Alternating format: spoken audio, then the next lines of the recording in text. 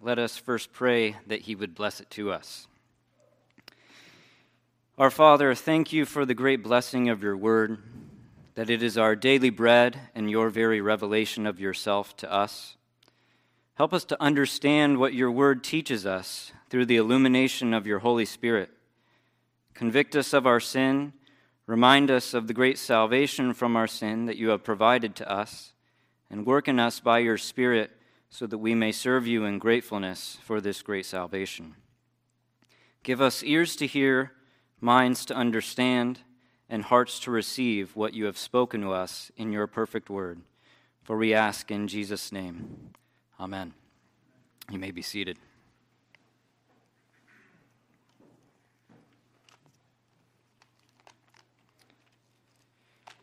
So our passage tonight, this evening, will be Psalm 53. So please turn there in your Bibles so that you may follow along. If you open your Bible to around the middle, there's a good chance you'll end up in the Psalms, or if you have one of the Pew Bibles, it should be on page 603 of many of those.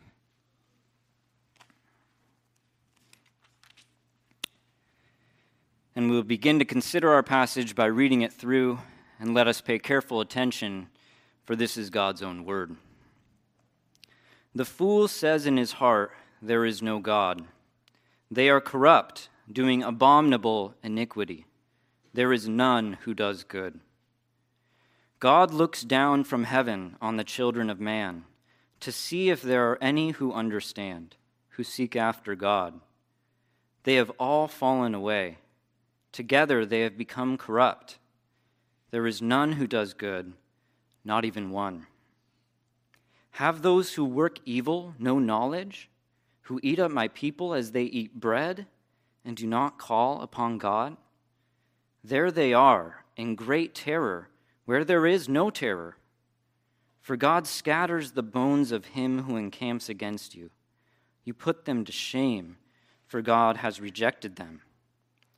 Oh, that salvation for Israel would come out of Zion. When God restores the fortunes of his people, let Jacob rejoice, let Israel be glad. Thus far, the reading of God's word. May he bless it to us. And so as we begin to consider our passage today, I think we have to recognize that sometimes when we come to a passage like Psalm 53, we come to it with an us versus them mentality, thinking that this psalm, Psalm 53, couldn't be about us. This is about the unbeliever. This is about the atheist. This stuff isn't true of me as a Christian. However, although this passage does have much to say about the unbeliever and the atheist,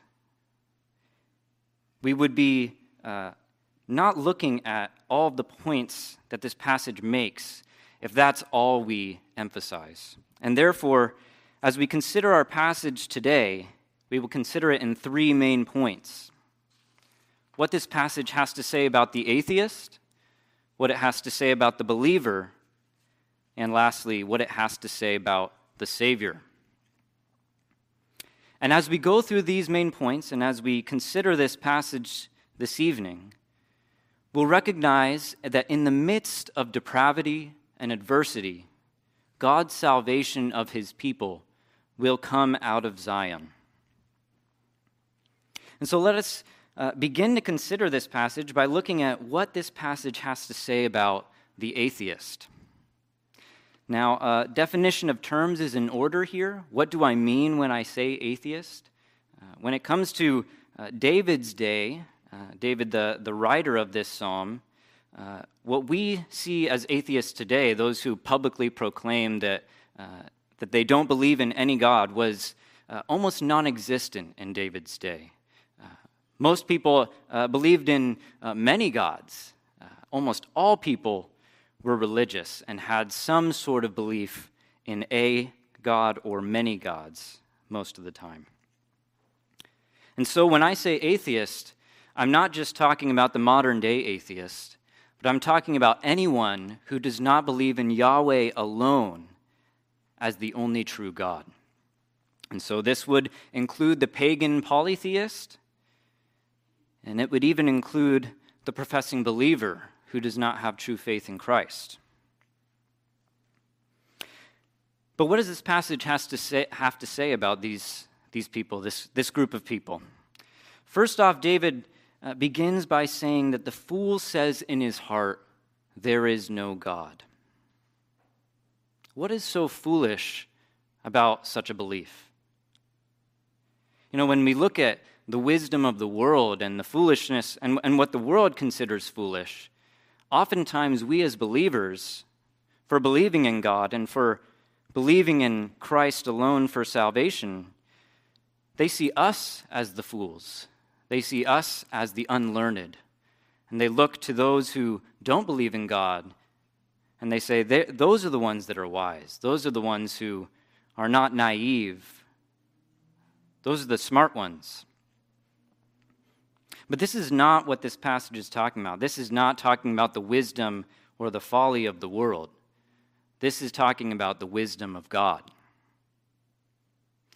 And we can look to the book of Proverbs, this book that's full of wisdom, for an understanding of what characterizes the wisdom of God. Proverbs 9:10 says, "The fear of the Lord is the beginning of wisdom, and the knowledge of the Holy One is insight." Therefore, those who say that there is no God can't even begin with wisdom. They haven't even begun. It is the uttermost folly, according to the wisdom of God, to deny God's existence. And therefore, what is this unbelief? What is this refusal of God's existence lead to? Well, David says, "They are corrupt, doing abominable iniquity. There is none who does good." This unbelief follows to, what follows this unbelief is abominable iniquity. And this is not to be surprising to us. We can think of the first of the 10 Commandments, "You shall have no other God before me." Or we can think of the greatest commandment, according to Jesus, "You shall love the Lord your God with all your heart, and with all your soul, and with all your mind." The atheist, the unbeliever, is most certainly denying and breaking these commandments, the first of the 10 and the greatest commandment. So it's no wonder that they go on to do abominable iniquity, that they don't do any good. They can't even start with doing good because they've sinned from the beginning, from the first of the 10 commandments, from the greatest commandment. If they transgress these, it's no wonder that they go on to continue in their sinfulness. But this is not just David's judgment of these people. David goes on in the psalm to start in verse 2, talking about God's perspective. This is not just David saying it, but rather God looks down from heaven on the children of man to see if there are any who understand, who seek after God. And what does he find? They have all fallen away. Together they have become corrupt. There is none who does good, not even one.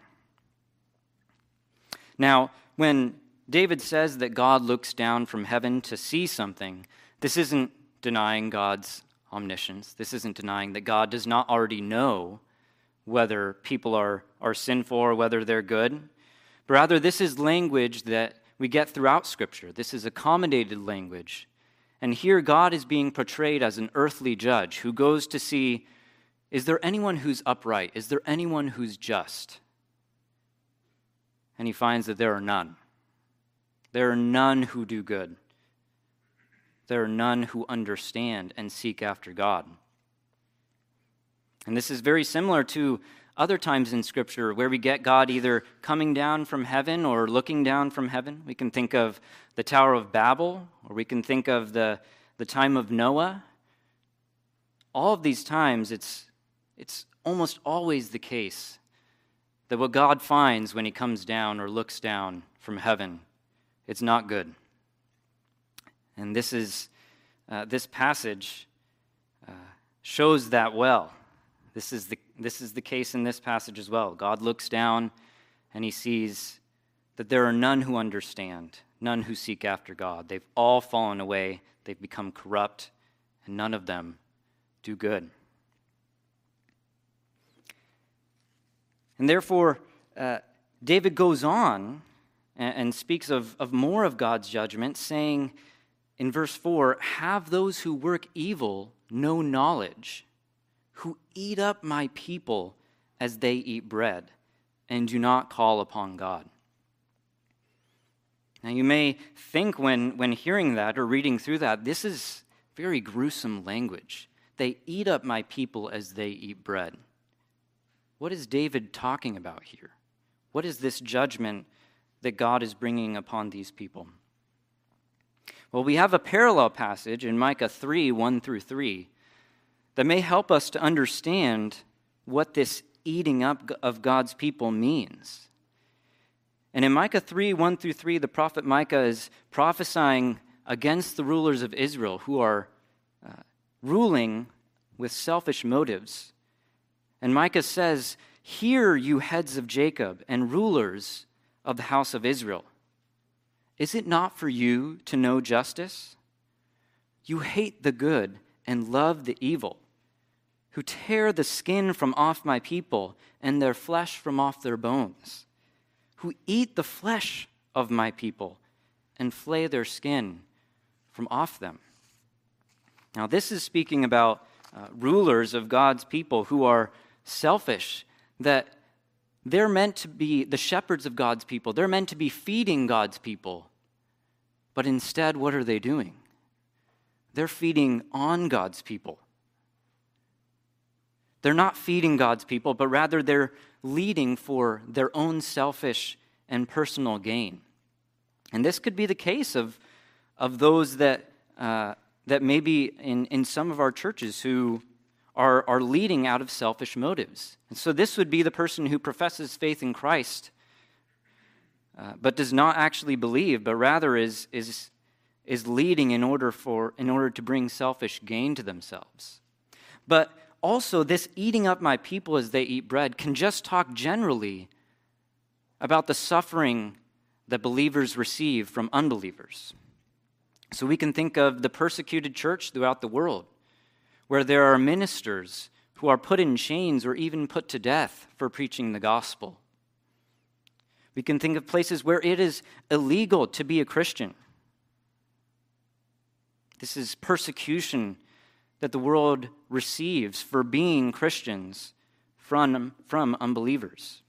We can even think of what it's like to be a believer in America, where often we're considered foolish to believe in God, or bigots for believing in only one God. Some of us have also even lost friends and family due to the convictions that we have of God's word. But what comes on these unbelievers who bring these persecutions on God's people? Well, David goes on in verse 5 to say, "There they are in great terror, where there is no terror. For God scatters the bones of him who encamps against you. You put them to shame, for God has rejected them." What does David mean by being in great terror where there is no terror? It means that these unbelievers are terrified even when there's nothing to be feared. We can think of other parallel passages that state similar things. Proverbs 28:1, for example, says that the wicked flee when no one pursues. Or Leviticus 26:36, "The sound of a driven leaf shall put the wicked to flight, and they shall flee as one flees from the sword, and they shall fall when none pursues."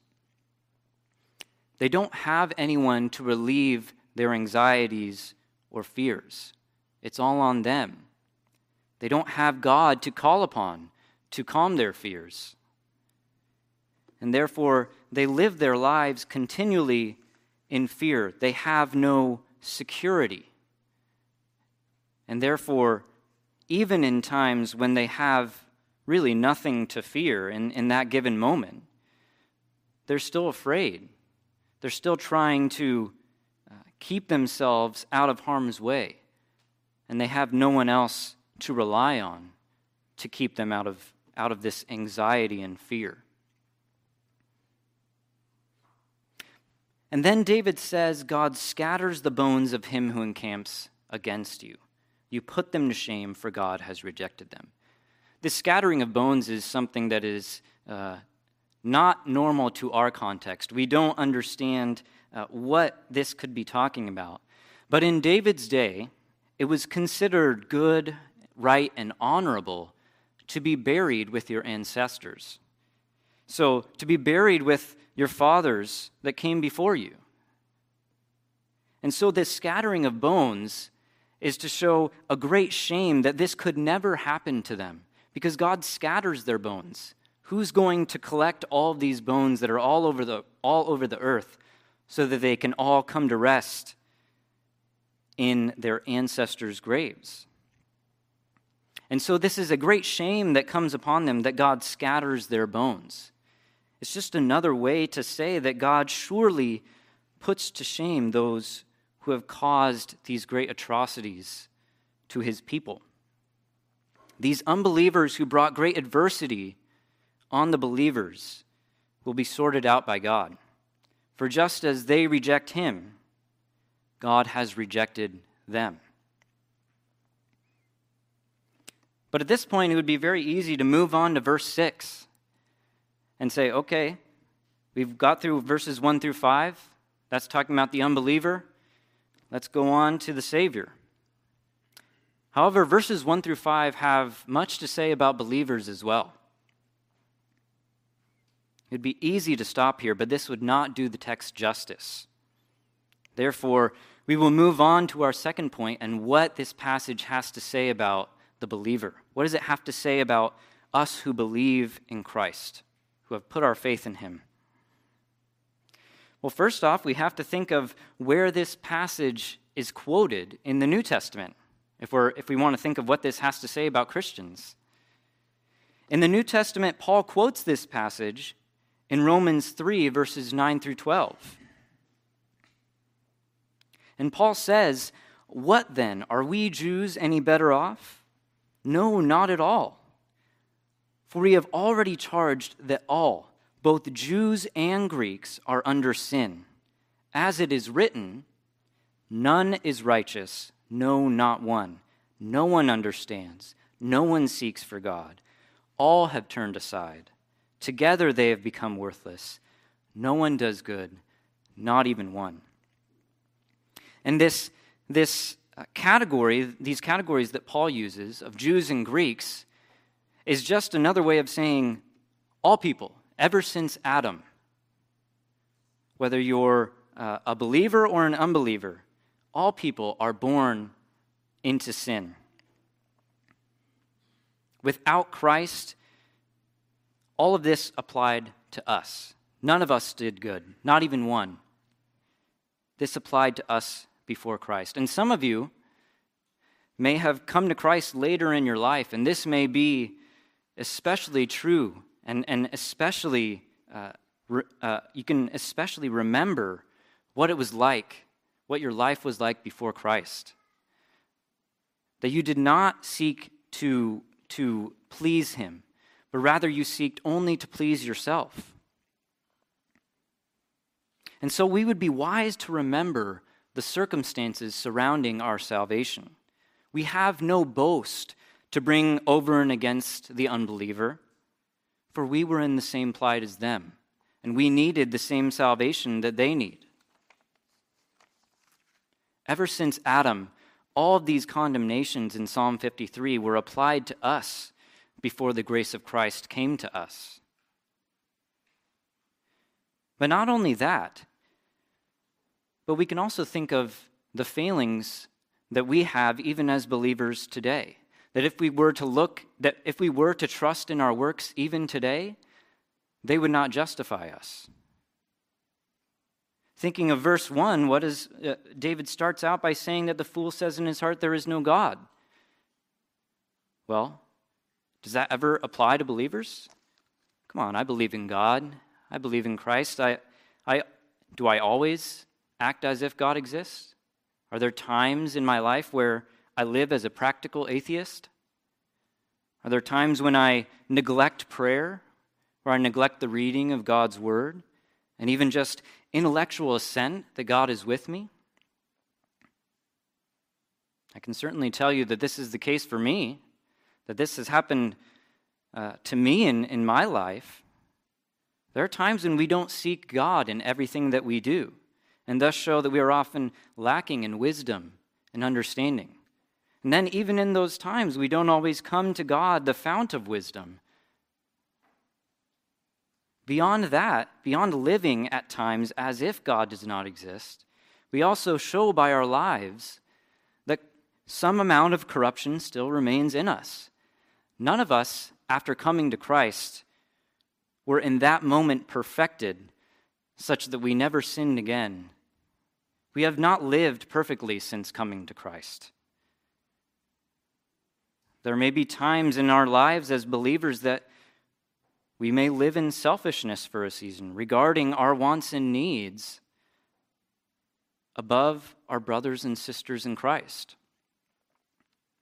It may not be that we want to be as stern on ourselves by saying that we eat up God's people as they eat bread, but there are definitely times where we consider ourselves above God's people, where we serve for selfish motives. And even beyond that, there are times when we fear, and we know as Christians we have nothing to fear. We have nothing to be anxious about. But there are times when we are in terror, where there is nothing to be afraid of. And even in those times, we don't always come before God in prayer, that we try to figure it out ourselves. And we don't have our fears quieted or our distresses relieved because we fail to come before the one who can relieve our distress. And so all of this to say that even as believers today, if we were to rely on our works, we would not measure up to God's standard.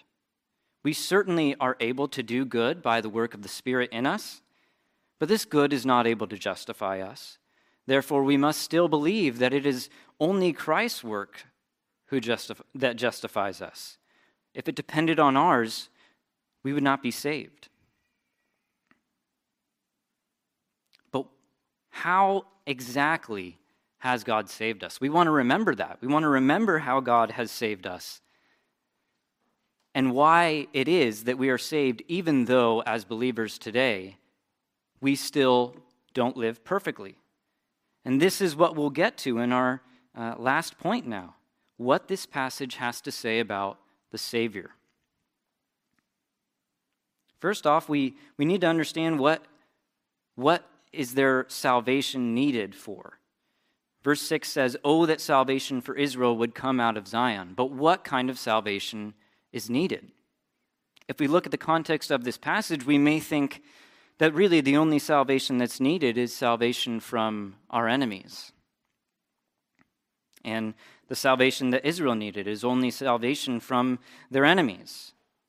And the believer does receive help from God, and God puts his enemies to shame. We see that in what we saw in verse 5, that there they are in great terror where there is no terror. God scatters the bones of him who encamps against you.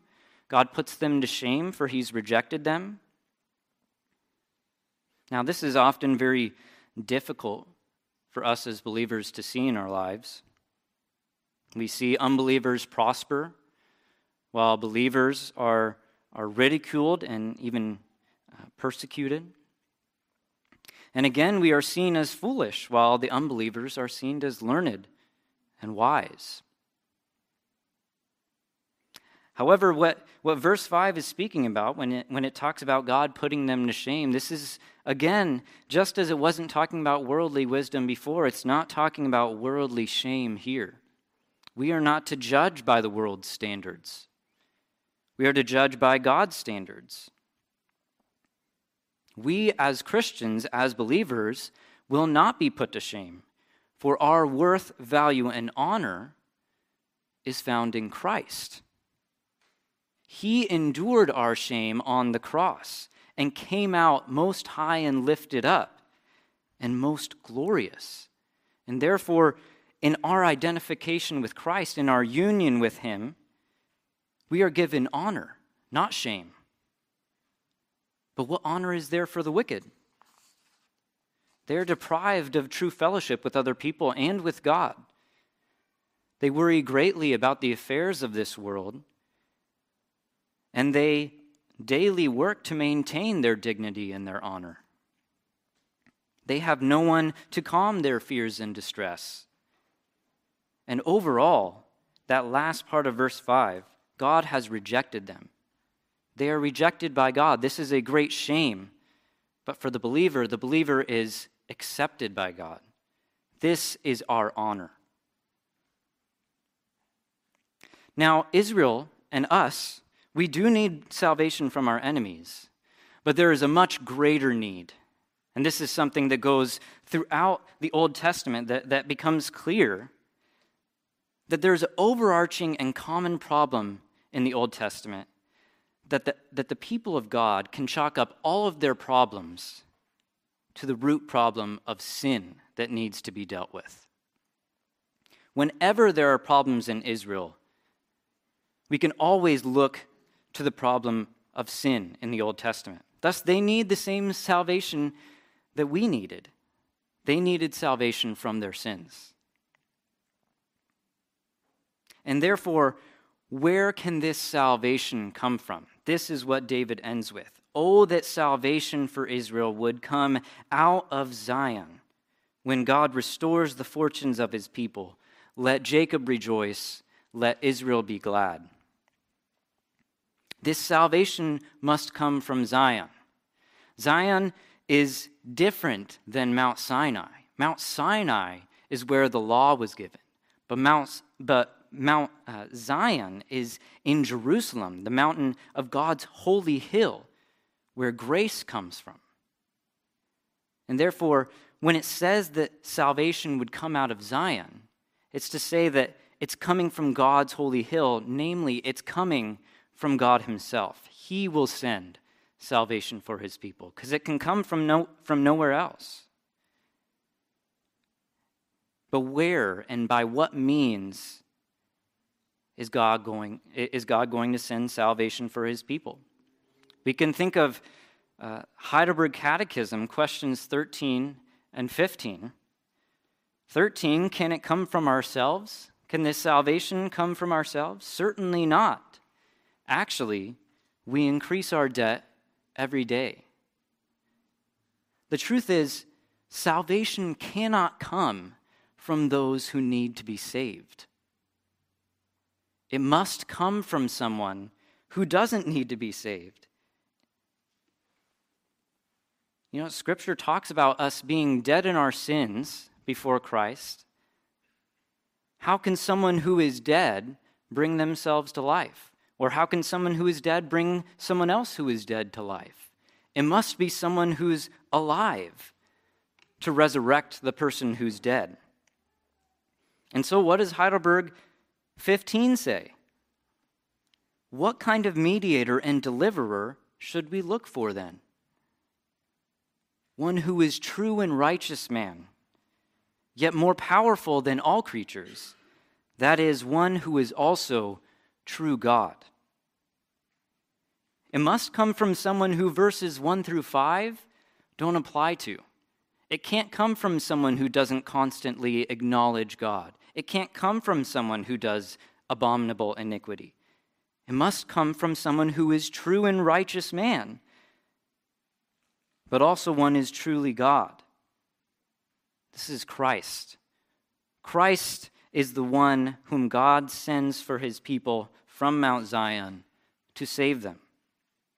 He is the one who consistently acknowledged God in his earthly ministry and who fulfilled all righteousness. He is the only one who could save a sinner. He comes out of Zion with salvation for his people. And as David says, God restores the fortunes of his people.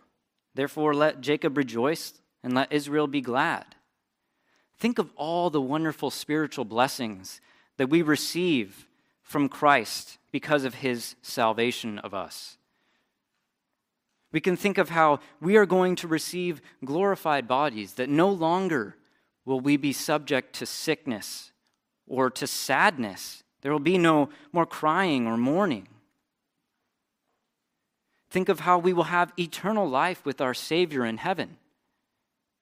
We have all of these blessings and more. Our fortunes, no matter what they were before we came to Christ, are abundantly overflowing because of the spiritual grace that we have been given in Christ. And therefore, if there are those here tonight who have not put their faith in Christ, who do not believe in God, I implore you to accept wisdom in acknowledging God and trusting in Christ. Christ is the only one who can save you from your sins. Salvation has indeed come from Zion. Believe in the Lord Jesus and you will be saved. And for those of us tonight who have already put our trust in Christ, recognize and remember the great salvation that has been afforded to you by Christ's perfect life and sacrificial death. Trust not in your works, but only in the finished work of your faithful Savior, Jesus Christ. Trust in the one who came out of Zion, who lived a perfect life, acknowledging God and upholding his commands, and eventually suffering in our place, obtaining salvation for us. Let us always remember this great salvation, and let us remember it and live grateful lives for what God has done for us. Amen. Let us pray. Lord, we thank you again for the great blessing of your word. I pray that what we heard out of your word today would take up root in our hearts by your Spirit. We recognize that we have not acknowledged you as we ought, whether by intellectual assent or by our actions. But we praise you that it was in this place of hopelessness that you provided salvation for us in your Son, Christ Jesus. Help us to rely only on his perfect life and sacrificial death for salvation from our sins. We love you, Lord, and we pray all these things in the name of our faithful Savior, Jesus Christ. Amen.